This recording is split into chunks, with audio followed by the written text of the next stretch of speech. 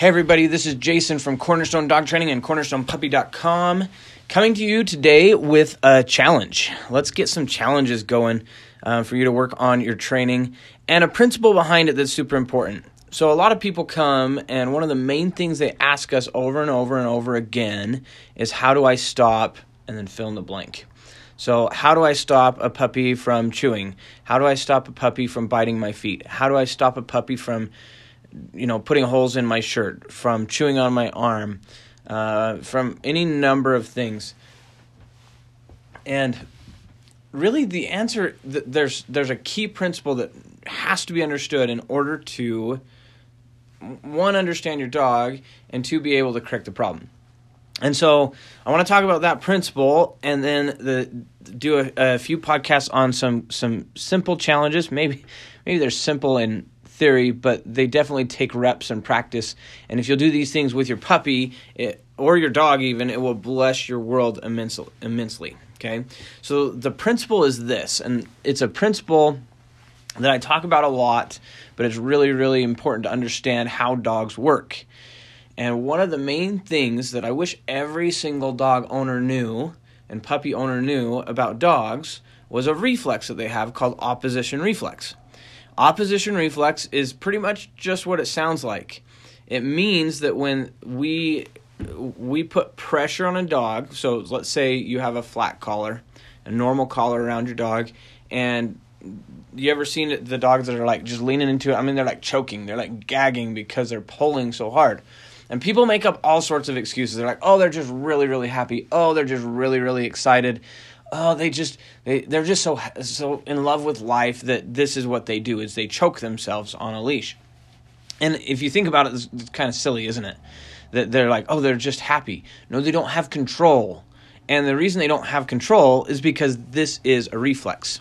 You're engaging a reflex. If you go to the doctor and they say, like, hold your knee up, and then they take that little triangular hammer and they nail your knee in a certain spot and your leg goes kind of flying out, you really can't control it unless you have really bad reflexes, but then you're not even controlling that. It's just that you're not reflexing. Is that a word? Is that a thing? Reflexing? Anyway, so this dog reflex that pretty much every single dog has, and you'll see it everywhere if you look for it. You'll see someone walking their dog, and that dog will be pulling them, and that leash will be totally tight. So that leash is hitting the front of the dog's neck, and the dog is leaning into it.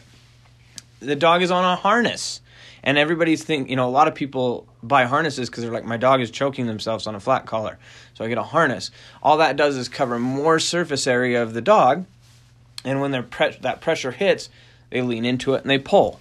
I mean, let's be honest, harnesses are originally made for dogs to pull sleds, to pull things. It uses an animal's body and muscle mass and center of gravity better so they can pull things. Now, I know they come up with all sorts of crazy ideas for harnesses so that they're saying, oh, it's a no-pull harness. I've never met a harness that wasn't pulled on, whether that's pulling from a different area or not, because it has to do with our technique more than it does with the tool. So even with a flat collar or a harness, the opposition reflex is being engaged because of that pressure. So how do you fix that? Well, first of all, when we're training puppies, we're going to use a slip lead. We like to use a British slip lead, and it's just a rope back over itself. If you use it right, it's a great tool. If you use it wrong, it's probably worse than using the other ones. So it's really, really important that you use it right. And that the idea is a pressure release technique. Okay, so you're going to go tight and then immediately loose. Okay, the goal is not to move your dog with the leash where you need him to be. The goal is to flick the leash and the dog move themselves. And so here are the challenges, okay? So with the pressure release technique, and we'll talk a little bit about the technique on each of these, but I want to give you 2 challenges this podcast, maybe another couple the next time, and maybe another couple the next time, to just kind of give you 5 or 6 things that you could work on with any puppy or dog that will just bless your world, because you're training your dog to understand pressure release. And these are the hold still challenges. I love the phrase hold still. We say it like it just kind of become part of what we say, like hold still, don't move, right? But basically that's a command. It's hold still. right? That's what it's a command. And so I think it's kind of a cool phrase as far as words are concerned. I like words. But these are the hold still challenges. So for the first two challenges, challenge number 1 is to get your dog to hold still for a food reward. Whether that's food or treats, it doesn't matter to me, but to hold still and not come up to the food reward. Challenge number 2 is to have your dog hold still to come out of the kennel. All right? So those are the two challenges, and let's talk about those and explain a little bit of how you're going to work on those, and then I would invite you to go for it. So challenge number 1, hold still for a food reward. If you're going to get your dog to hold still, and this would be a huge one. This is one that would make a big, big difference. So your dog does something like does a sit and you're all excited and you use your clicker or you say yes and you mark that behavior right when they do it. A lot of times people mess this up and we're human, so we like to connect our movements to our words. When I talk to record a podcast, I'm totally moving my hands. Like I can't help it because I'm a teacher and I love to talk with my hands. But anyway, we do that as humans, and that's a normal thing for us to do. We compound the two, and when we mark a behavior, we want to immediately reward. And then there's also we've been taught a lot of times in popular media that as soon as the dog does it, you got to get the reward there as soon as possible. That is not true. Okay, I promise you.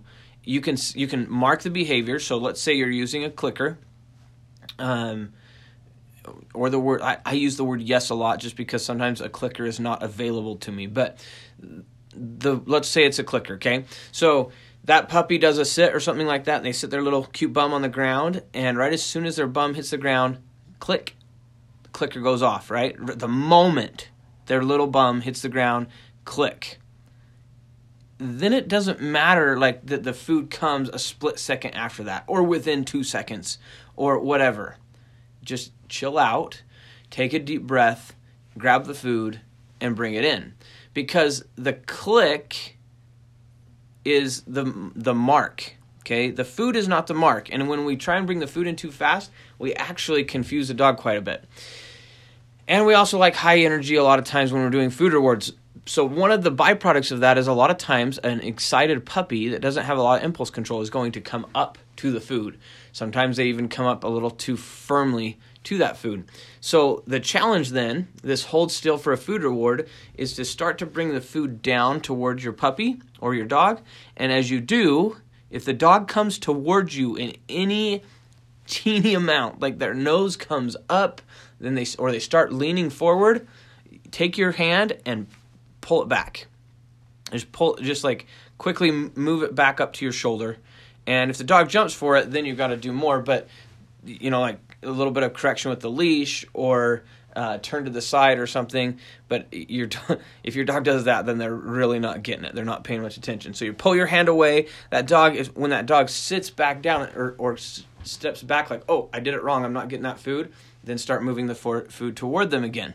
And if they start coming up, pull it away until you can get right by their face and then hand them the food without them, snarfing it down or half biting your hand and going for it or even moving forward at all. Challenge number 1 is to hold still for a food reward. Start working on that. Challenge number 2 is to hold still to come out of the kennel. And this one's actually really, really simple, but a lot of people don't take advantage of it. All of these are going to improve your dog's impulse control, which is really the name of the game in a lot of ways. Because if a dog can wait for something or hold still for just a little bit or be calm, that's really like 90% of what we want in a dog. So hold still to come out of the kennel is really simple. When you start to open the door of the kennel, if the dog starts to lunge toward that little gap, just close the kennel again. So you're using the door as a pressure release mechanism. You can't use the leash in there. You can't really use your hand so much, so you're using the door. And the goal isn't to slam the door in the dog's face, all right? You don't need to be that crazy about it. You only need to do enough that it's going to get the dog's attention. Now, if they're diving out the door, it's probably going to hit their nose a little bit. They'll be okay, all right? But again, the goal is not to slam it in their face. We start opening the kennel. If that dog moves forward, close the kennel.